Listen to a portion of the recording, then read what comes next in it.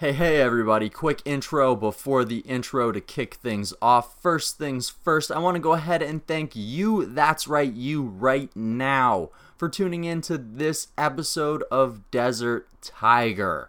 Whether you are streaming or downloading this episode of the podcast, thank you so very much. And if you want to support the podcast one step further, you can hit the subscribe or follow button on whatever service you are listening on.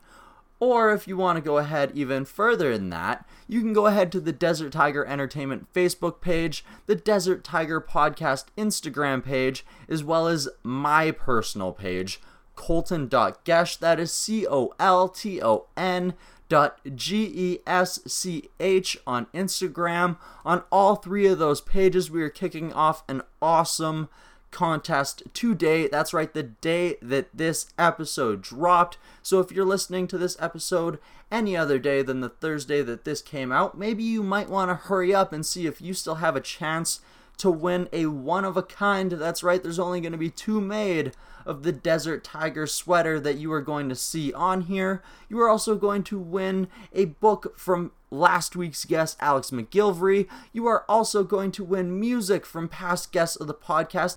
And you're also going to win a copy of Heel Kick. That's right. Not only are we giving you a movie, not only are we giving you music, not only are we giving you a book, we're giving you a sick, comfortable sweater to enjoy it all in. I'm going to tell you guys more about that at the middle of the show. So let's kick this off and introduce our guest. Music, athletics, arts, and entertainment. The Desert Tiger Podcast with Colton Geschwader. And as you guys know, that is me, your host, every single Thursday, every single week here on the Desert Tiger Podcast. This week, my guest is the members of Florida pop punk band Felicity. That's right, we have every single member of Felicity with us today. Damien, the vocalist, the guitarists Andrew and Corey, the bassist Mike, and of course, Tyler, their drummer. We got all the guys together and we talked all things Felicity, the entire span of the band up to now, including some of what is in the future for these Florida pop punkers. So, what did we talk about exactly? Well, we talked about how Felicity came together, how these 5 differently inspired individuals found each other, and how they feel that this is the lineup that describes them best. How they came to work with producer Andrew Wade, that's right, legendary producer who has worked with A Day to Remember, Motionless in White, Neck Deep, The Ghost Inside, the list goes on and on. They have worked with Andrew for all 3 of their EPs. We're going to talk about all of them. Wait a second, did you say 3 EPs, Colton? I did say 3 EPs. That's right, we're going to talk about how Felicity has a new EP coming at you this year. They are super excited about that. We're also going to talk about how some of the festivals that the boys have performed. We're going to talk about their experiences with Warped Tour. We're also going to talk about their experiences at Vans Warped Tour Rewind at Sea, where they shared the stage with the likes of Good Charlotte, Mayday Parade, Story of the Year, and Simple Plan. And they have a fantastic story about the lead singer of Story of the Year, and it includes a cover of a band that pretty much everybody loves, so you guys are definitely gonna want to hold on for that story. This episode is fantastic. I loved talking to the Felicity guys, and I hope you guys are just as excited for this episode as I am. And to get you just as hype, just as excited, just as in the mood to hear the Felicity guys talk about the entire history of the band and what they have in store for the future, we have to go ahead and play you some music by the band, of course. So we're going to go ahead and kick things off with the band's latest single. This is called The City Beautiful.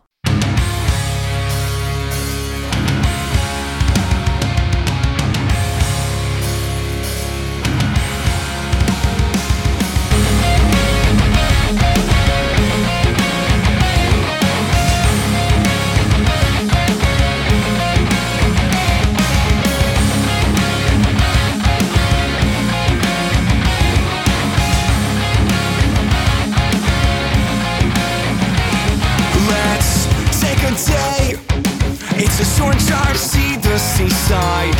Far away, you had a bad week that we could rewrite. Change the pace and watch the planes launch the ships out from the bay. What made you stress? Just let time pass. I want shelter from the sun. Beat these summer rays. It's where my head's on. Welcome to the place that I call home, where the antiquated roam, where the starfish no birds, where you go to forget life, where the ghosts are just a lie, way to win me over,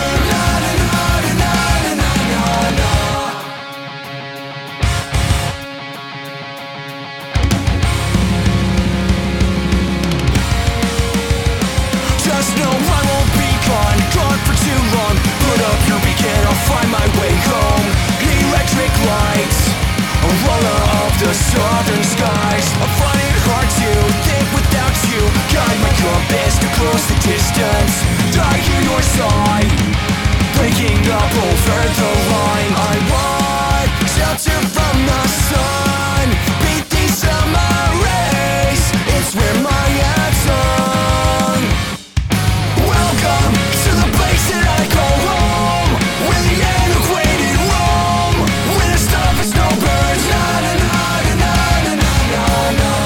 where you go to forget life, where the ghosts are just a lie, way to win me over,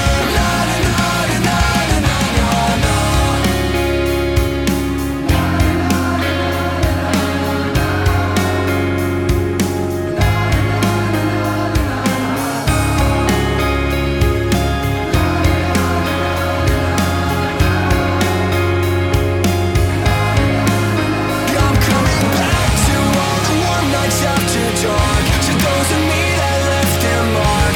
This will be gone in the hour. It's just an afternoon shower. To all the thieves in all the parks, to the beaches with their sharks. This will be gone in the hour. It's just an afternoon shower. Welcome to the place that I call home, where the antiquated roam, where the starfish no birds, where you go to forget life, where the ghosts are just a lie, way to win me over,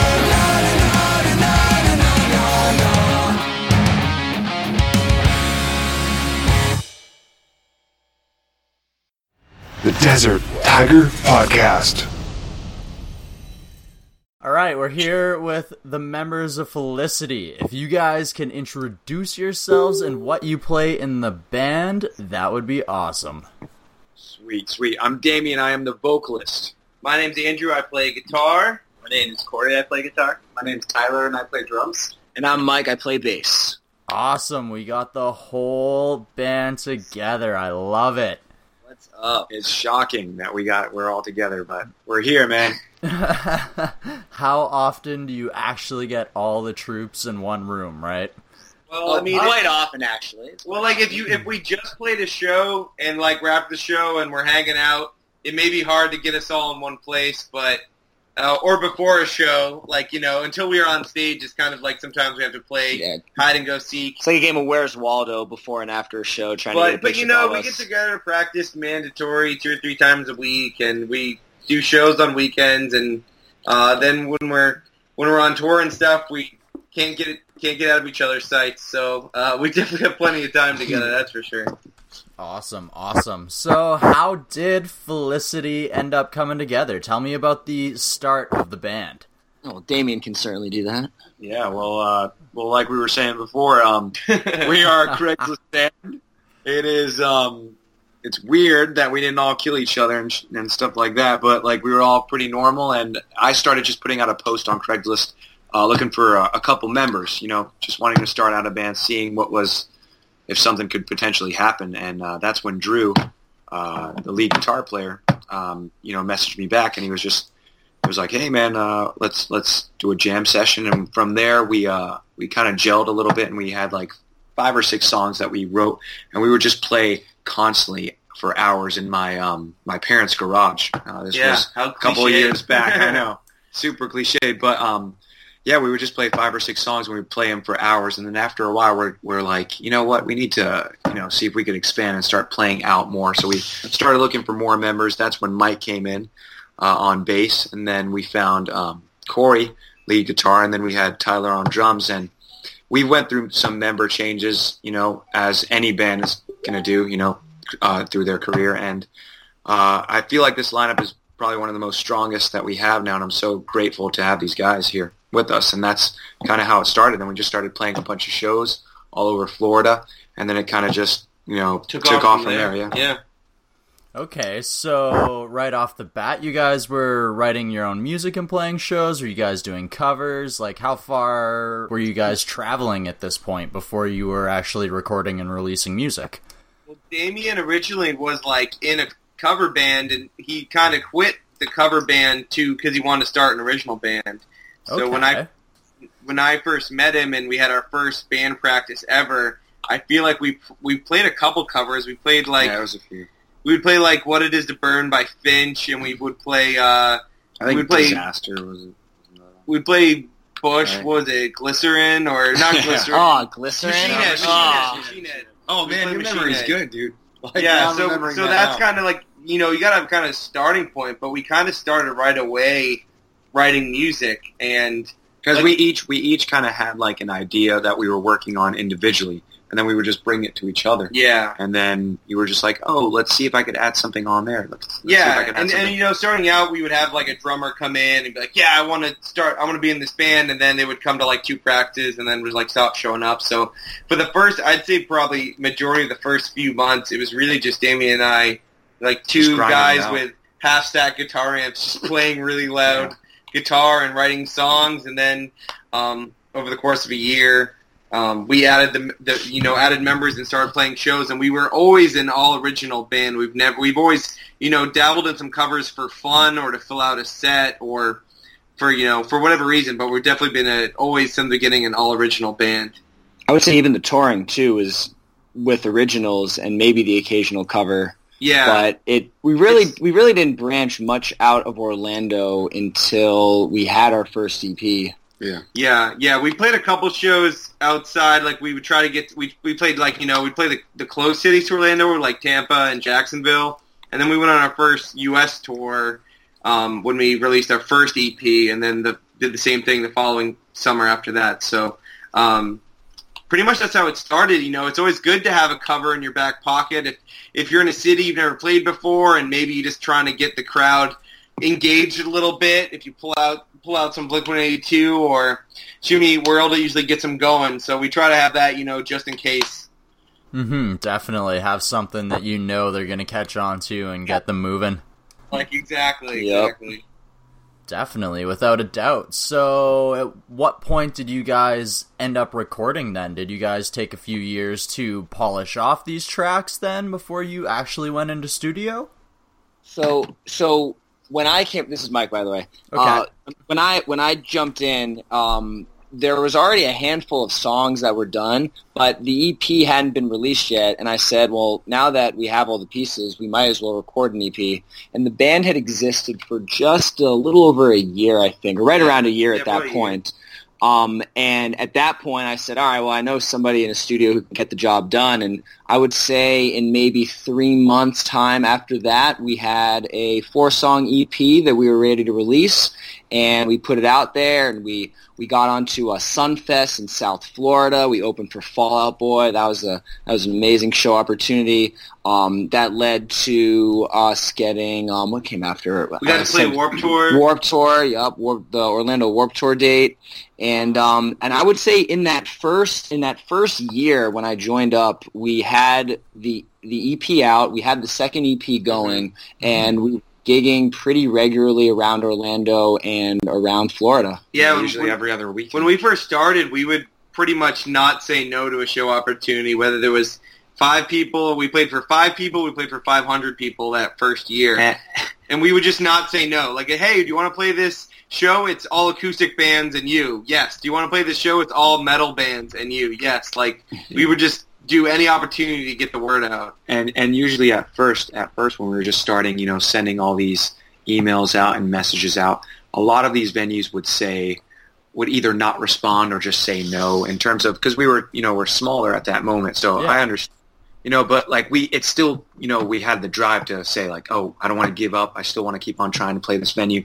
So we would play like there was this one or two places that would constantly have shows, and they were smaller, and they would be like, yeah, you guys could play this. So we were legit playing that venue probably every other weekend, just to get out there and get some exposure. You know, We would what I mean? just open for every single touring act that came through. Every single touring, because these bigger venues wouldn't allow us to have that opportunity, and it's just that hustle. You know what I mean? It's just that drive that no matter what you do, you still want to play, no matter where it is, and that's what we did the first couple of years. We just played those same venues, same spots all the time, and really just hustled it out until we started. These other venues would start saying, yeah, you guys could, come over here. You guys could play one show over here. That year of us hustling and just playing these, hole-in-the-wall, no-name venues, and just that was even almost before we had music out. And then we released the EP, and we got to play a little bit bigger venues, and then like that all led to us getting enough of our name to where we were able to be introduced to Andrew Wade, who's a gold record producer who produces everyone from A Day to Remember to Neck Deep to Wage War. He's just did the new Real Friends record, but we had built enough name for ourselves that he was actually willing to do our second EP. And so, as much as that motivated us to work with someone like that and how much we learned from him, it all dates back to that 1 year of us pretty much, not sleeping on weekends and playing as many shows as we can and never saying no and hustling and grinding and being told no hundreds of times to lead us to be able to, record that second EP with Andrew Wade. And now we've actually done a third since then as well with him. Oh, wow, that's awesome.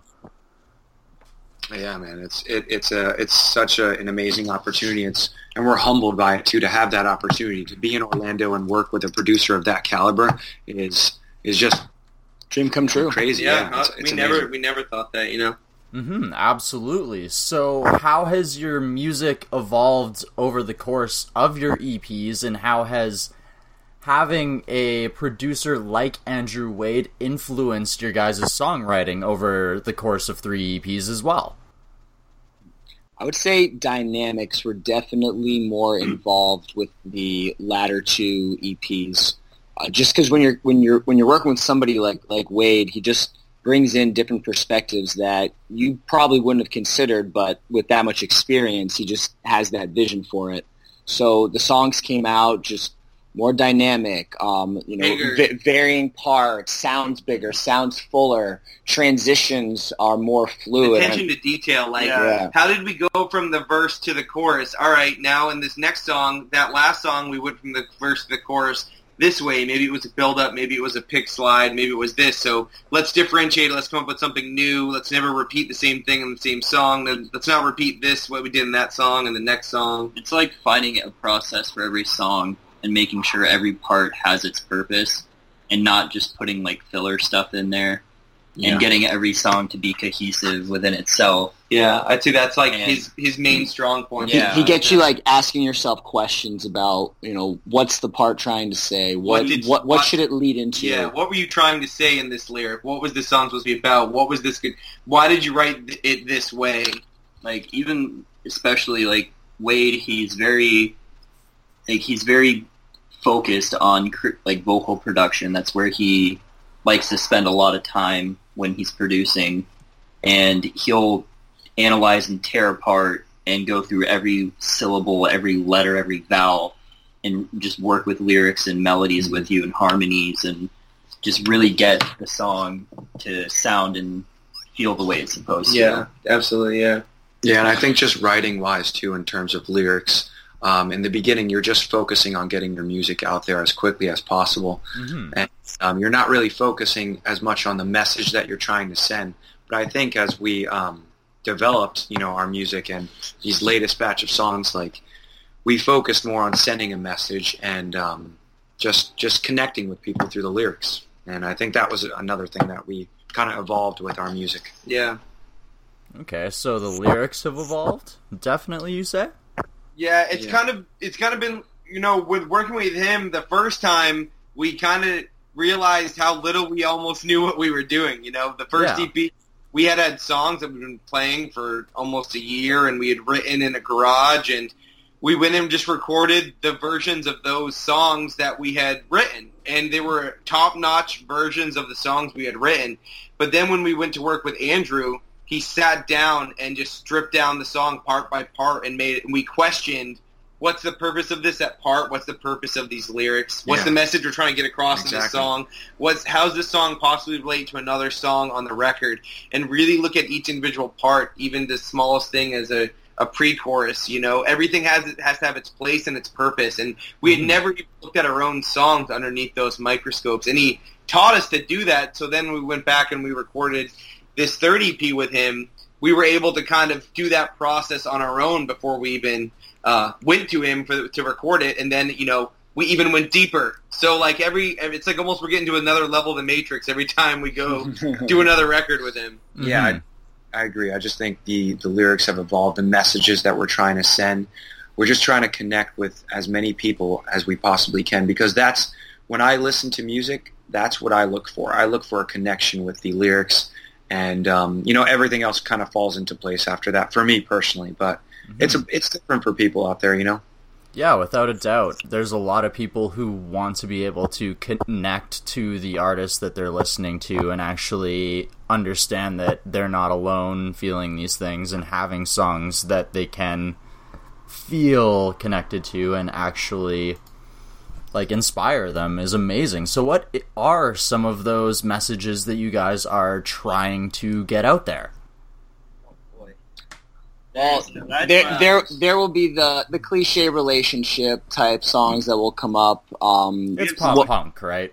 It's pop, exactly. There's the pop punk elements always come out. We've written, off the top of my head, relationship stuff and, some stuff about being betrayed by people, not even loved ones, but friends, and there's also just a lot of perseverance as Perseverance is a big theme through our music. Hanging on, no matter how many times you're told no, or you can't, you can't do something, in terms of keep on striving for whatever you want in life. And that's a lot of our messages in our songs. And I feel like that's something that everyone faces in life.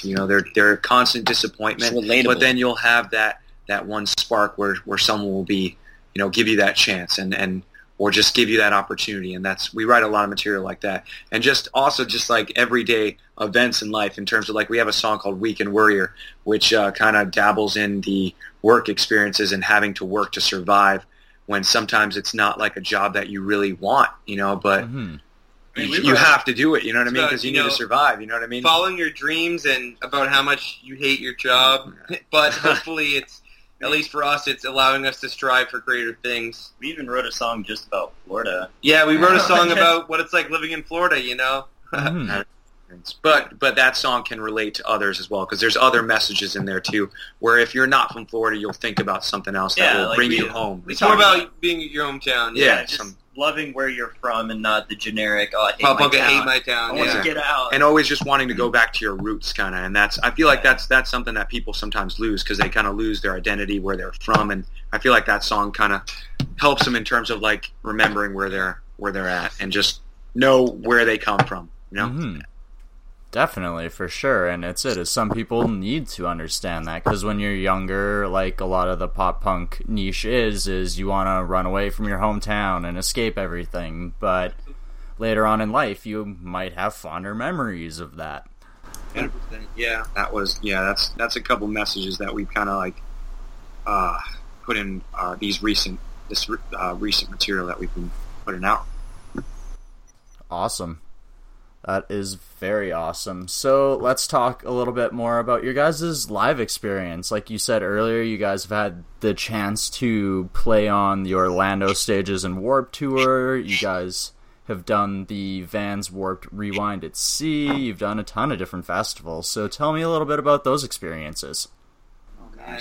Let's start with the cruise. The cruise is amazing. You're playing with some big names. Dude, huge names. All the free beer you can have. Oh yeah, all the free PBR.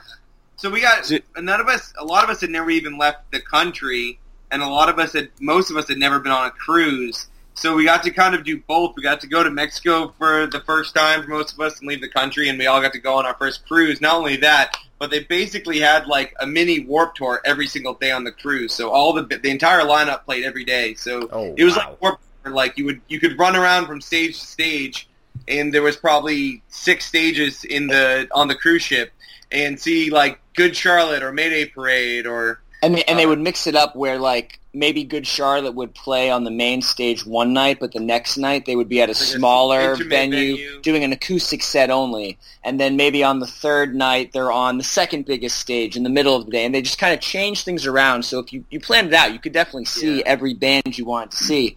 But just being in that small, contained environment with only people who are into that type of music, they're about it, rocking out, going crazy, and then at the same time, you can just be hanging out in one of the pool deck like hot tubs, and then you see Mayday Parade and the lead singer's playing with his child because they all brought their families on, and they're just walking around, mingling with the crowd, and it was just a very unique experience, and we really hope that they put it on again. Yeah, and I think we're forgetting to mention the most greatest moment ever. The dude jumped off and broke his leg. Not that part. Oh, and the dude fell off the scooter and broke his leg. Edit both of those parts. The best part was playing with one of our idols from Story of the Year, the lead singer Dan Marsala. We got to do a song with him. We were doing a cover song, Linkin Park, and he came on stage with us, and he was super cool about it. And that was such a great memory for us, an experience. And he was so cool and down to earth. And Story of the Year is such an influence on me personally, and I think a lot of these guys in the band. And having that experience was amazing. Yeah, having him willing to come up on stage and, pay tribute to one of his personal friends who was Chester Bennington, and that we grew up idolizing. And we got to do it on the final night of the cruise on the main stage. So, it was... They basically had every band got to play a cover from a band that had a rock star who had passed away. So everyone's getting on stage in a really quick kind of, get on, get off. Style. Yeah, the amps are already up there. Just bring up your guitar and plug in. And we bumped into Dan Marsala one night and just straight up asked him, and he said he'd be down, and wham bam, 2 days later he shows up on time, ready to do it, does everything perfectly. A hero moment. It was like to the buzzer. He's nowhere to be found. We're panicking. We weren't sure if he was going to show up, and then at the buzzer he just shows up with a beer in his hand. He's like, "Yo, let's do it!" And we're like, "Yo!" Yeah. So we get up and we played One Step Closer, and he sang all of Chester's parts, and Damien got to sing all of the Mike Chioda parts. And then afterwards we all got off stage and we took shots, and he talked to us about the music industry and gave us words of wisdom and just hung out with us and gave us, an hour, half hour, an hour of his personal time. He could have been doing anything. And to hang out with an upcoming band who idolizes him. So it really, made us grow so much respect for him and his band. And, none of us will ever forget that moment for sure. Yeah, how could you? Getting a moment like that is once in a lifetime, pretty much. Yeah, we know. Yeah, we savored it for sure. So that was really cool getting to play at Sunfest. They had a few regional bands they allow every year to play Sunfest, and when they told us we got it, we were like, "That's awesome!" Like, we'd play Sunfest, it's a big music festival. We're probably gonna play some small side B stage. They told us that we're playing the main stage, and we're on the final day, and we're on the final night in between the Pixies and Fall Out Boy. Oh my lord! So the Pixies played "Where's My Mind," and then we played, and then Fall Out Boy played. There's this picture I took of being side stage when the Pixies were playing "Where Is My Mind," and it was a Snapchat. It just said, "Yeah, they're opening for us right now." Looking at that sea of people there to see the Pixies, and we're thinking, wow, and we're going on after those guys, and we better deliver. And the crowd stuck around, and the Fall Out Boy crowd started showing up, and next thing we know, we're playing in front of 1,100 people. It's still probably the biggest show. It was definitely the most biggest crowd. show they're playing. It was crazy. And just to be that new of a band and getting such an opportunity and just having the power and control of the crowd to say, let me hear your voice, put your hands in the air and scream, and seeing 1,000 people do that. We'd never experienced that. It was incredible. And surprisingly, a lot of the crowd was was into it, and we weren't expecting that. Yeah, we were kind of. They didn't know who we were. They didn't have to stick around Yeah. for We came off the stage and we were like, hey, if you want to say, hey, we're going to go over to our merch stand after we played. And we had them lined for about an hour straight of these kids wanting our autographs. And I think that was the first time any of us had been like asked to sign things. Yeah, and consistently. It was just crazy because we had just started this band less than a year ago, and we, didn't feel deserving of being there, but it was so amazing. And like, if anything, it just motivated us more. And now that's almost 3 years ago now, or 2.5 years ago now, and to see we can still get all these awesome opportunities and still getting to do it, it's just really a dream come true. Yeah, moments like that just make us feel like we're doing something right, at some point. And you don't always get those opportunities, but when we get them, we take them. And we love it. I can still remember just walking around hours later, and the people would recognize us and say, hey, you were in that band that played earlier, Felicity, let me take a picture with you. And I still remember right at the end of Fall Out Boy's set, I was hanging out behind the guardrail area, and some people asked to take a picture of me, but then other people saw those people taking a picture of me, so then they wanted to take more pictures. And then it just becomes this mini moment of, you're giving those people your time, and they feel appreciative of that, and then it just starts paying it forward, and kind of got the ball rolling, really. Yeah, for sure. And then when we got to do the Warped Tour main stage of Orlando was special to us because we got to go right before Yellow Card, and it was their final Warped Tour, and they're actually another Florida band. So it was almost like their final hometown Warped Tour ever as a band, and we got to go right before that. So that was really special to us, and getting to see them backstage. And we had been a band for maybe 2 or 3 years, and we had the current lineup for when we got to do that show. So it was really special because we got to this lineup is like the Felicity lineup. Like, there's been some before it, but this is the one that's gotten us to where we are, and us getting to share that moment together, and to us all saying, like, we've been going to Warped Tour since we were in high school, and us all getting to share this moment and play Warped Tour finally after all these years of dreaming to be able to do it, and getting to do it and getting to play right before Yellow Card, and to have the city of Orlando come out to support us the way they did was super special. So it's been a whirlwind. We wouldn't trade anything for the world, and we just keep working our asses off so we can hope that this is just the beginning for us. Yeah, without a doubt. And getting opportunities like that definitely makes the hard work worth it. Even 100%. And can't forget the House of Blues opportunities we've had. Yeah. Being able to just have a rapport with a prestigious venue like House of Blues Orlando, where you can just reach out to them every 6-7 months and say, hey, we'd like to do an Orlando Rocks Locals Only show, and they just let us put it together, and all of a sudden you're able to say, hey, come to House of Blues on Disney property for a free show and rock out with only local Orlando bands. And we've probably done that 4 or 5 times now, and just it's just establishing that fan base and momentum, and then just keeping the train going. Yeah, it's really. And it definitely shows the trust that Sunfest and the House of Blues have in you to be willing to allow you those opportunities as well. Yeah, well, and they see we hustle, and where we put our name out there and say, look, love it, hate it, check it out, and come see us and interact with us. That's the other thing with social media, and just being very much in tune with the fan base and having dialogue with them has helped to keep all the momentum building and stay in these people's ears who can control the House of Blues shows and the Sunfest and all of that. So yeah, just keep plugging along. Without a doubt.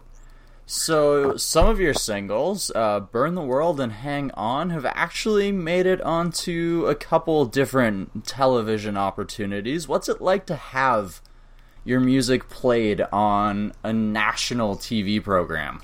It's weird because, like, when you watch a lot of, like, MTV stuff or, like, Discovery, you hear like, a cool little groove, and you're like, oh, that's a cool track, and you don't think about it, and then you see who the artist is, and you're like, oh, wow, I've heard of that band, but when it's, like, your own stuff, you're like, I don't deserve this. Like, yeah.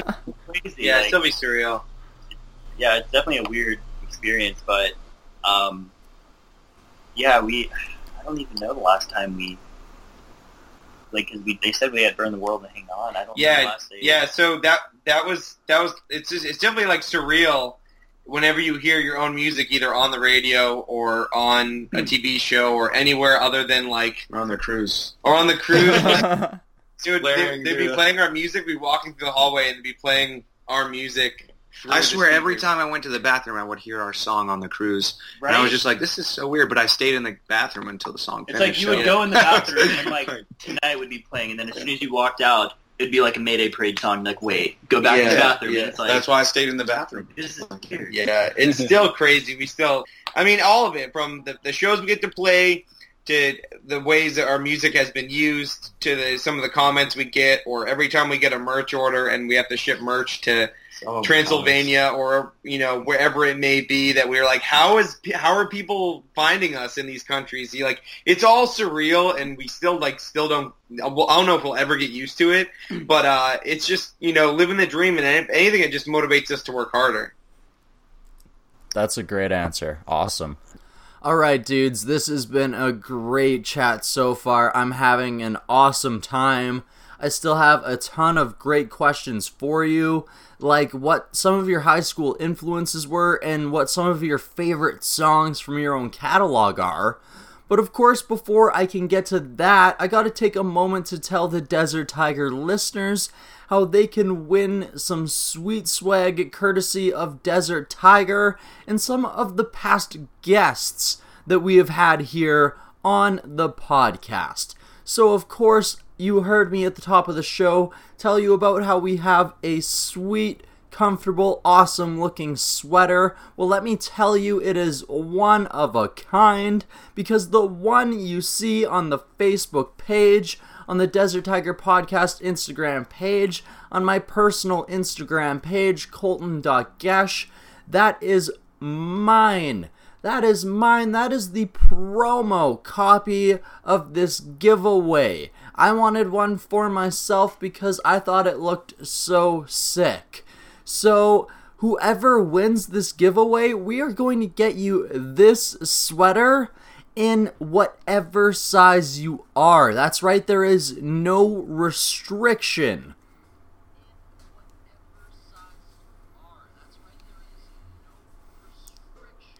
So whatever size that you are, that fits you comfortably, you are going to look amazing in this golden yellow printed Desert Tiger logo sweater just for you. That's right, just for you. We're also going to give you some music from past guests like Tanner Sear. How would you like to win all 3 of Tanner Sear's albums, including his upcoming album, A Storm You Can Weather? That's right, we're going to give you all 3 of them, and we're going to get him to sign them for you. We also have a copy of one of Alex McGilvery's collections of short stories, signed by the author himself. And that is also going to be given away to the winner of this contest. And don't worry, if you're not really into the books, and maybe you want something to watch, maybe you want something to appease your eyes visually like a movie, well, how about we give you a copy of Heel Kick to enjoy? Leo-nominated film Heel Kick, which stars past guest Danny Mac. That's right, not only are we giving you an amazing looking, comfortable sweater, we are giving you some amazing music from past guests. We're giving you a book so that you can open it up and enjoy beside the fireside or with a cup of tea outside in the sun, however you enjoy your reading. And we're also going to give you one of the funniest movies released this year for those rainy days when you want to stay inside. So now that we've told you about the things that you can win, we're going to play you a little bit more Felicity, and then we're going to tell you how you can win those items. So this song is also a very recent single by Felicity, and you are going to hear them talk about it a bit when I ask them what their favorite songs are from their own catalog. This is Circles.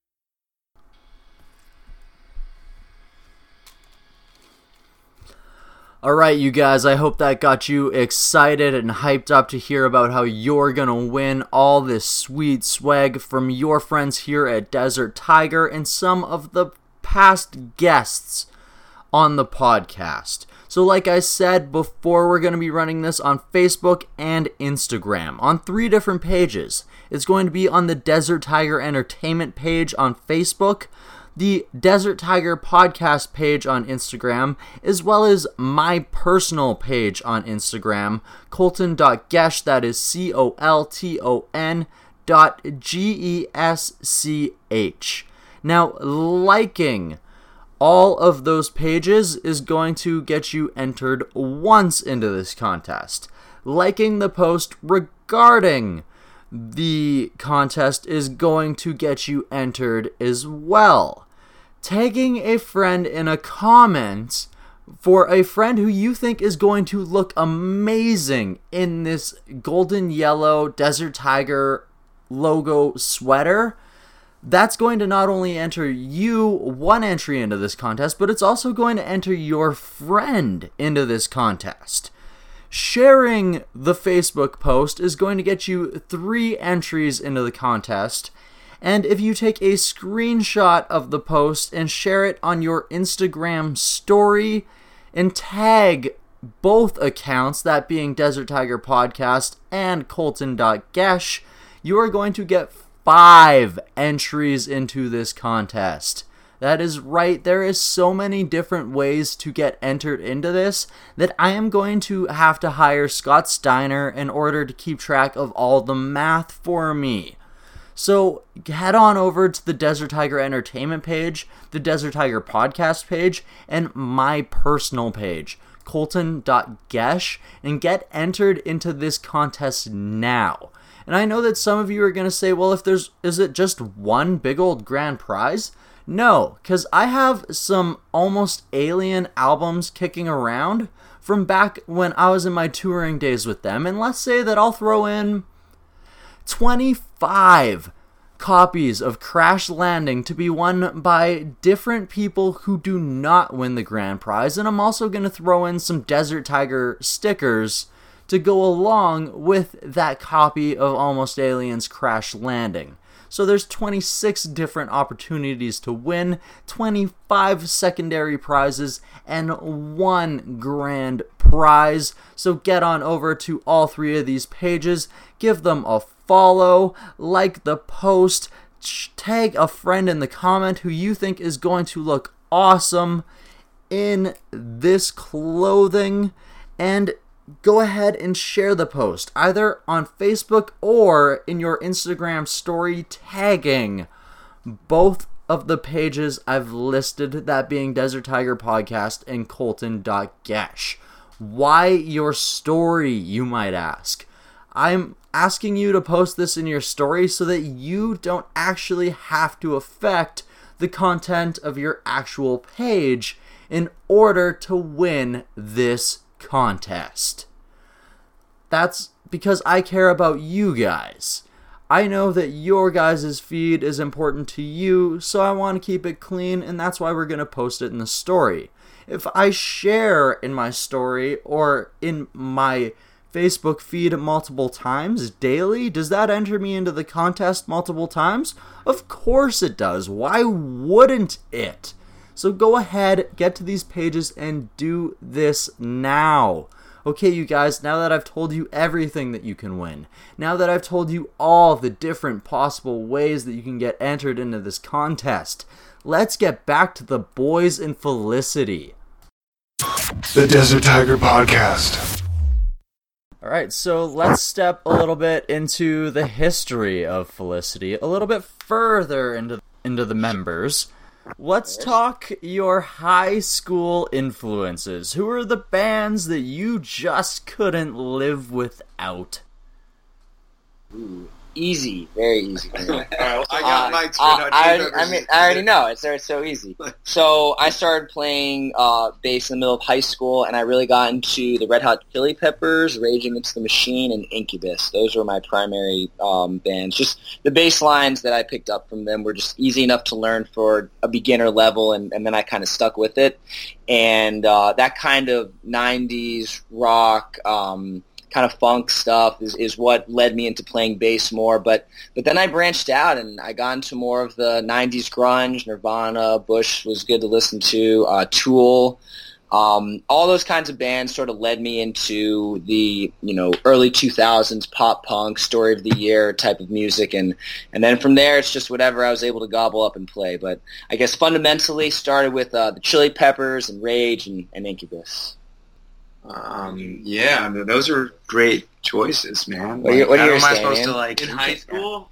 In high school, I'm gonna go with. That's easy because that was me like 2 years ago. I know. That's Or true. he's still a baby. So. For me, huge influence on me in high school. I'm remembering was definitely the band Finch, who had that huge single "What It Is to Burn," but that whole first album was amazing for me. I would just listen to it front to back, and they're not talked about as much, but they were just doing great things. They're definitely one of those more like influential bands than like straightforward popular bands. Yeah. And then just a couple other bands like Third Eye Blind was definitely a big influence on me, just lyrically.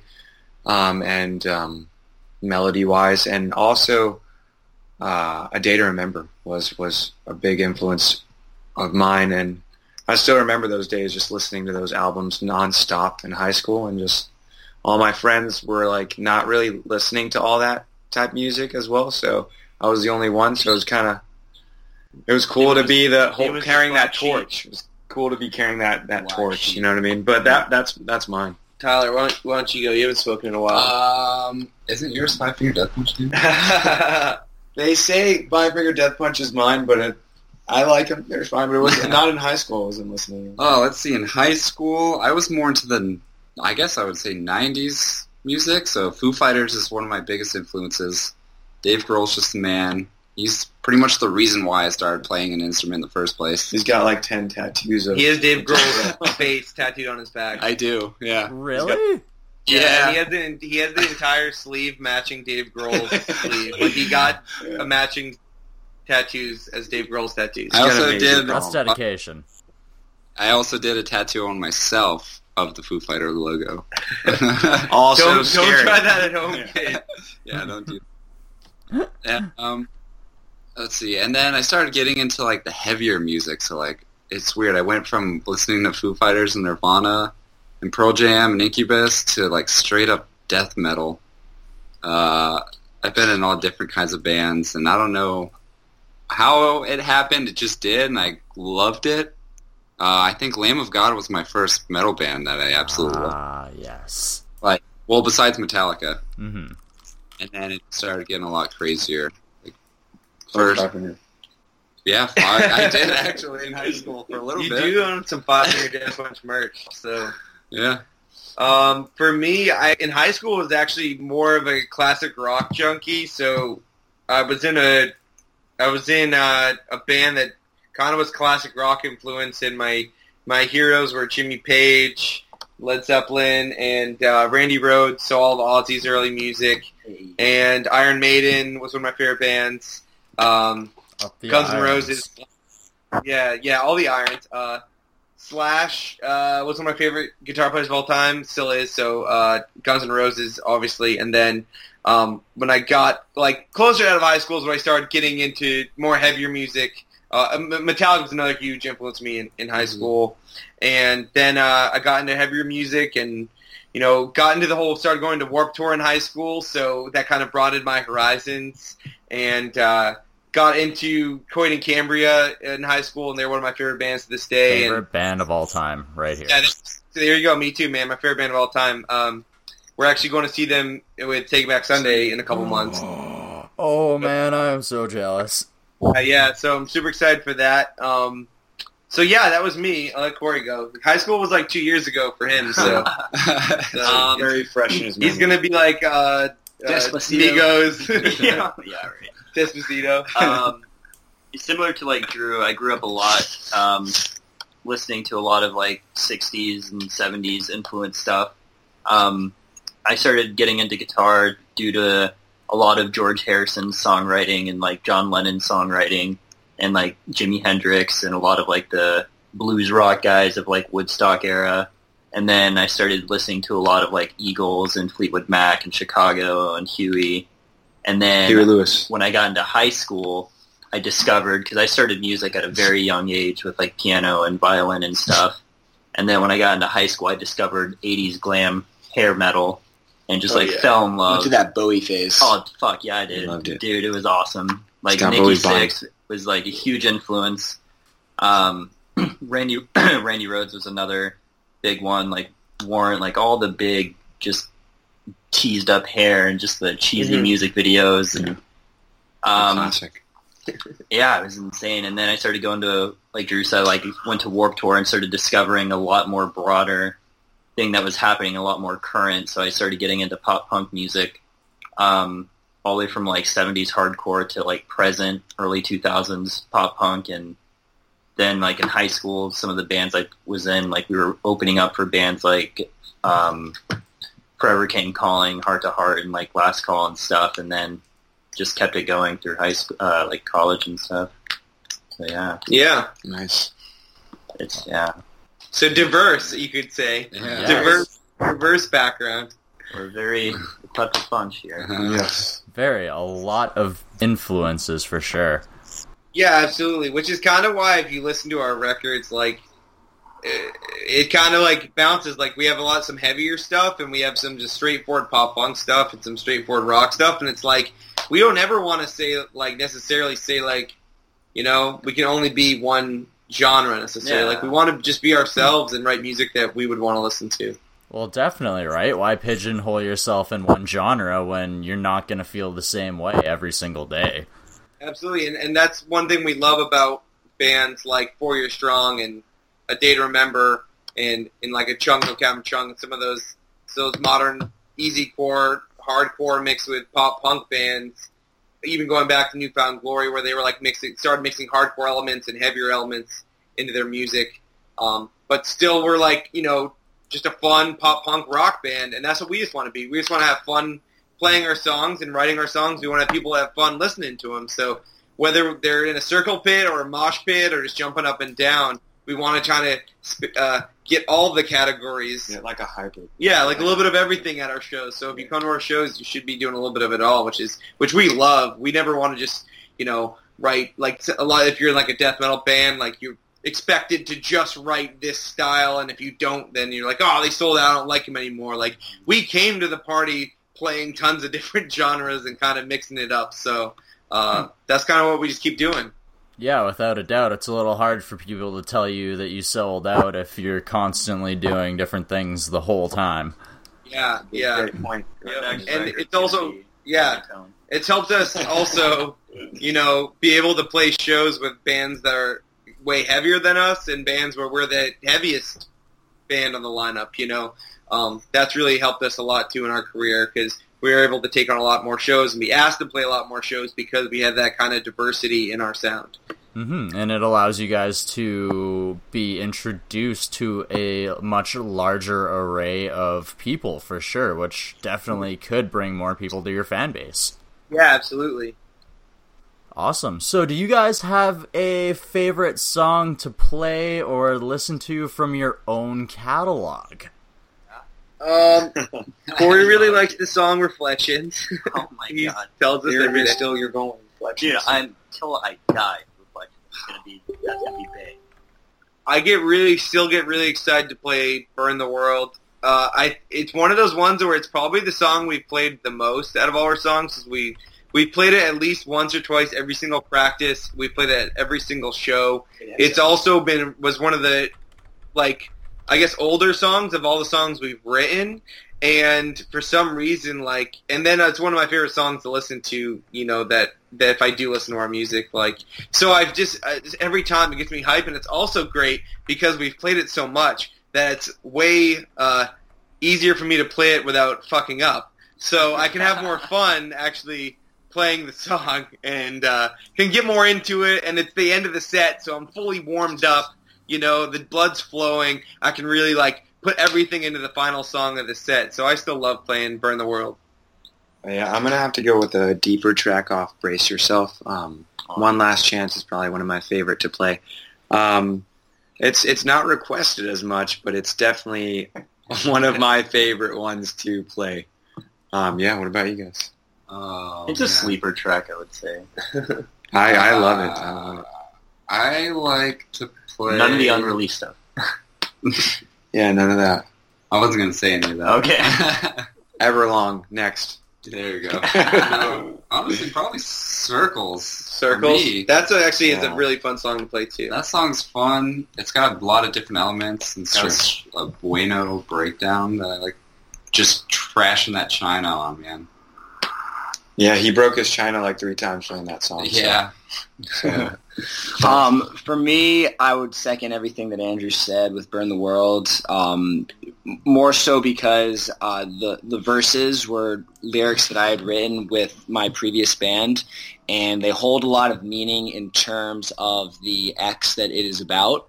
So Burn the World essentially became the release song for me and all of the emotion that came along with that.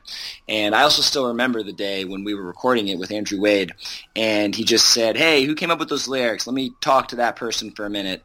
And just sitting down with him and, you know, having him ask me, what did this mean? What was going through your head at the time? And really seeing how he built the song around the mood and message of the lyrics, and just really made it memorable to go through that process with him and then see the song transform into what it is, and how it's just our closer that brings all this energy out of the crowd and all of us. And we have played it so much where all of the choreography that goes into that song is just executed so well. You know, I only hope that as we play all of our other songs as many times as we have already played Burn the World, we get the same comfort level with the choreography and the emotions and everything. Mm-hmm. But for the time being, it's definitely my favorite one to play. And Damien, you didn't actually elaborate why One Last Chance was your favorite one to play. You just said you like playing it. What about it? Just lyrically. It feels good. Yeah, it feels good. It just feels good, you know? That's all. All right. It has a really... There's a vibe to it. That's understandable.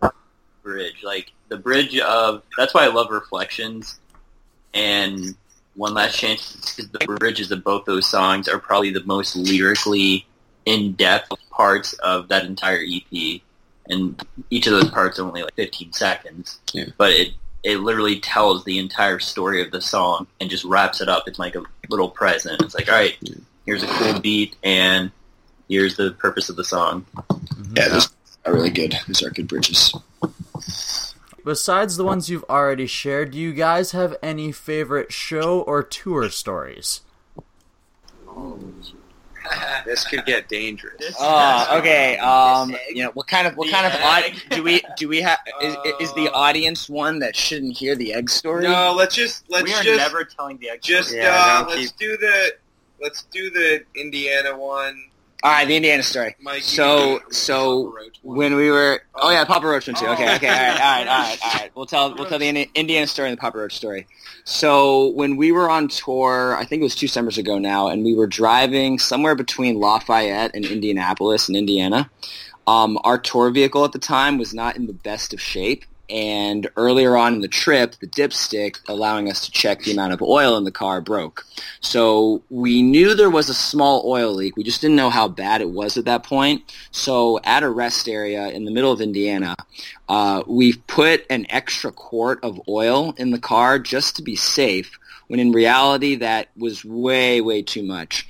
So the moment we get back on the highway, all of this smoke starts filling up in the car because it's burning off all of the excess oil, and it reaches a point where we realize we absolutely have to stop right now. This is dangerous. We pull over. It was not that it was filling up. It was like, it was like being in Vietnam and they were gassing the fuck out of it. It was like the air ducts. It was coming from like the windows, like the side. It was bad. The windows. It was coming from the floorboards everywhere. Like, trying to breathe, and it's just. So we pull over and we realize what the problem was, and we think, okay, how do we fix this now? How do we empty the oil out of this car? And we had it sitting for about an hour just running, thinking we're just going to burn off the oil, which was obviously a very slow process.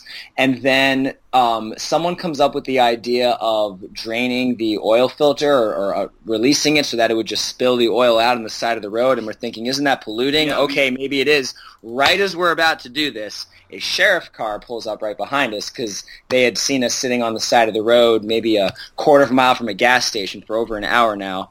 And he starts asking us what's wrong. He tries to help us fix it. He even drives a couple of us back to the gas station to get large gulp cups to systematically pour the excess oil into there so that we don't pollute the environment or whatever. Mm-hmm. After he leaves, we think, we cannot do this. We're not this sophisticated. So we could have done it. The problem is that it would have made the mess. Well, the mess would it was high enough. The problem was we couldn't get the plug off the pan, and we couldn't drain it. Like we tried using. We didn't have any tools. Yeah, So that brings us to the socket wrench. So at this point, it had been probably 3 hours, and we're still not sure what to do. We have a show that night in Chicago, and we think, okay, let's just appeal to the kindness of strangers. And we took the lid of one of our merch bins, and Corey wrote out in large letters, socket wrench, but he forgot the K in socket, so it said Sochet wrench with a giant question mark. he has been touring for a little while, so we'll give him. So I'm a very petite boy. I was in the sun for a very long time. I was dehydrated. So we hold up this sign that says Sochet Wrench, and within 5 minutes, a car gets off the highway, pops a Yui, pulls up. It's this guy and his wife. They're in their late 20s. He's a mechanic who works for an insurance agency, something along those lines, and he just said, I can absolutely help you. Pulls out tools, pulls out one of those mechanics mats, gets underneath the car, releases the oil filter, drains all the oil, leaves us with some tools. Such a nice guy, just driving home to Indianapolis or something, and we're back on the road. And it was just an incredible moment of you go through that low shit feeling of, oh crap, what are we going to do next? We have no plan to get out of the situation, to the kindness of strangers helped us get back on the road and make it to Chicago. It was the scariest thing, too, because, like, he was a really nice guy. And, like, when he laid the mat down and, like, was getting under the tranny and everything, he was like, hold on, I gotta, like, adjust myself. Oh, yeah. And he, like, lifts his shirt up, and he has a fucking gun strapped to him, and we're like, God, like, okay, so, you know, that's not intimidating at all. Not used to that in Florida. Yeah, like, in Florida, like, even though, like, a lot of people have concealed carries, like, you don't see that often around here. So for a bunch of, like, out-of-state boys to see this guy, you know, holding, we're like, oh God. Yeah. Also, I got covered in ticks. I went in the cornfield to pee, and I got covered in ticks. I'm so glad you didn't bring that I don't in the like car. Indiana I anymore. know. Yeah, so, everywhere on the road in Indiana, like, sorry to anyone listening, but, like... Cornfields and ticks. Yeah, standing there for, like, 5.5 hours, and all you can see around you is miles of cornfields, a two-way road, and a little convenient gas station. That's the Midwest for you. That was... Yep. So that was the adventure in Indiana. Another signature moment, a much more brief moment, when we were playing Fort Rock Fest down in Fort Myers about a year ago. The headliner was Def Leppard, but bands like Chevelle, Seether, of Mice and Men, Beartooth, so many big bands were there. 3 Days Grace, we're backstage by catering, and I had just come out of the bathroom with somebody, but I know Andrew and Damien were still in the bathroom.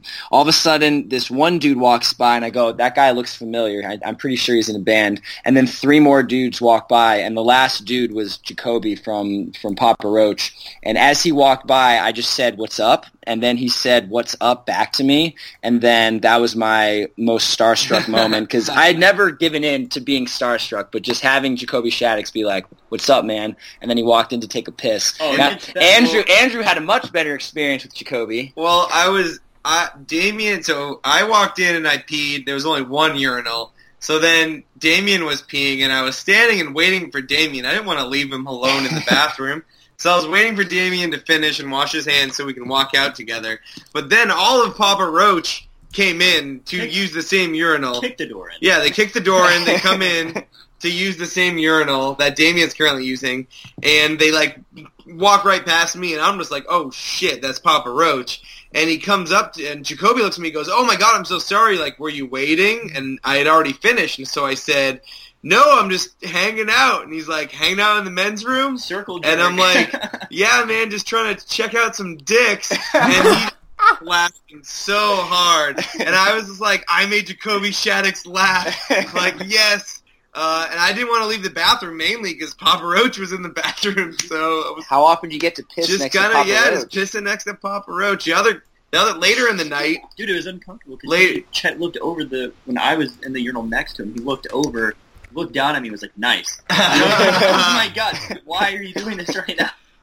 Later in the night, Tyler, our drummer, and I were in the other bathroom, and I see about a 60-something-year-old man walk in who only had one arm to use the bathroom, and he goes and gets into the stall right next to Tyler, and I thought to myself, I'm like, well, Def Leppard's headlining. Their drummer only is like really famous for being a one-armed drummer. Like he lost his arm in an accident in the 80s. Mm-hmm. So he's a one-armed drummer. It's like, that's the drummer of Def Leppard. So I'm texting Tyler, and I'm like, hey, man, you're taking a shit next to the drummer of Def Leppard right now. And I think to myself, like, when would I ever say that sentence ever to anyone ever again? Like, that's the one time that sentence will ever be said. So that was really cool. Fort Rock was an insane day. That whole day was so many cool little moments. Just tons of stuff like that where it was like seeing Papa Roach before they went on stage, Jacoby gets everyone in a group and they huddle and they pump each other up, and then they just go out there and fucking kill it. We got to be side stage for Chevelle. For everyone. Everyone after I remember played, I was sitting side stage watching Papa Roach play Scars, and to the left of me, like all the bands kind of like who were playing the festival all kind of came out side stage specifically for Papa Roach. Out of all the bands that played that day, the one band that had the most people there supporting them side stage was Papa Roach. And at one point I looked to my left, and it's Mark Tremonti from Creed and Alter Bridge was playing. He's like a guitar legend. And the other side of me is the lead singer of Motionless in White. And behind me is like the bass player of Chevelle. And I'm just like, where am I right now? And why do I deserve to be here? Because this is like insane. And we're all just sitting there watching Papa Roach play Scars together. And it was just like, I'll never forget that, you know? Yeah. That's amazing. Yeah, that's... Tour also, like, even smaller stuff, just, like, seeing different parts of cities and getting lost and... Eating different foods from all different cities, like, that's always a blast. Monels. Yeah. God bless Monels. Yeah. Yeah. Yelling at cab drivers in New York City. Oh, yeah. Yeah, we can't wait. We can't wait to get back on the road, hopefully, as soon as we can. Getting terrified in Alabama. Yeah. Hopefully. All right, you guys. Before I ask my last question, where can my listeners find you? We're super easy to find. Everything is We Are Felicity. So Facebook.com/WeAreFelicity, Instagram @ We Are Felicity, Twitter is @ We Are Felicity, and if all else fails, you can go to wearefelicity.com. And that's the easiest way to track us down and check out our tunes. Everything's on Spotify. Everything's on iTunes. YouTube. Everywhere you can find it. YouTube. Yeah, our YouTube is We Are Felicity as well. So. Okay, awesome. So you guys have already been named one of Rock Sound's breakout bands of 2018. What else is in the future for Felicity? Well, we released 3 songs, 2 of which were released this year, 1 of which was released at the end of 2017. And so basically we're releasing our music kind of one song at a time. So we have a new single coming out very shortly in the next month. And then after that, we have a bunch of tricks up our sleeve. We're going to be hopefully touring this summer. We have some stuff we're locking in right now to get out on the road as soon as we can. And then looking forward to that, we are writing more music. And hopefully entering the studio again this fall. So we are definitely going to be busy the next few months. All the things that you would expect a breakout band to be consistently doing, with releasing music videos in conjunction with singles, getting the next wave of music ready to go, and just gigging as often as we can in whatever regions we are able to make it to. All right, awesome. Well, thank you guys so much for joining me here today. Thank you for having us, man. We had a it. blast. Everyone who's listening, make sure you subscribe and keep following. And we hope to see all of you guys real soon. Thank you so much for the opportunity. All right, I got to give another big thank you to the members of Felicity, that being Damien, Andrew, Corey, Mike, and Tyler, for taking time out of their busy schedule. They actually had some things that they had to take care of, some last-minute emergency things that they had to make sure were right for you guys, their fans, and they still took time out of that busy schedule, that busy day, to share the story of the group with us here on Desert Tiger. So I hope you guys enjoyed this episode, and if you did, go ahead and hit that follow and subscribe button. And once again, thank you guys, the listeners, so much for even just tuning in to this episode of Desert Tiger. And if you haven't yet, go over to the Desert Tiger Entertainment page on Facebook, the Desert Tiger Podcast Instagram, or my personal Instagram, colton.gesh, where you are going to get entered for our amazing Desert Tiger giveaway. It's going to be going all week, so go ahead, hurry up, enter this contest, because by the time next episode comes out, we're going to be announcing our winner. That's right, we're going to be announcing our winner next week on next week's episode. So get entered, subscribe to the podcast, and see if you won this amazing sweater and some items from our past guests that include books, music, and a movie. So, alright, now that we've gone and thanked Felicity, now that we've gone and thanked you guys, like always, we like to end things off with a quote, something to leave you with a little bit inspired, something to maybe motivate you, maybe something to get you thinking about your day. So today we're going to take a quote from Tom DeLonge. When we realize how little we mean to the universe, we realize how important we are to each other. Have a great week, everybody.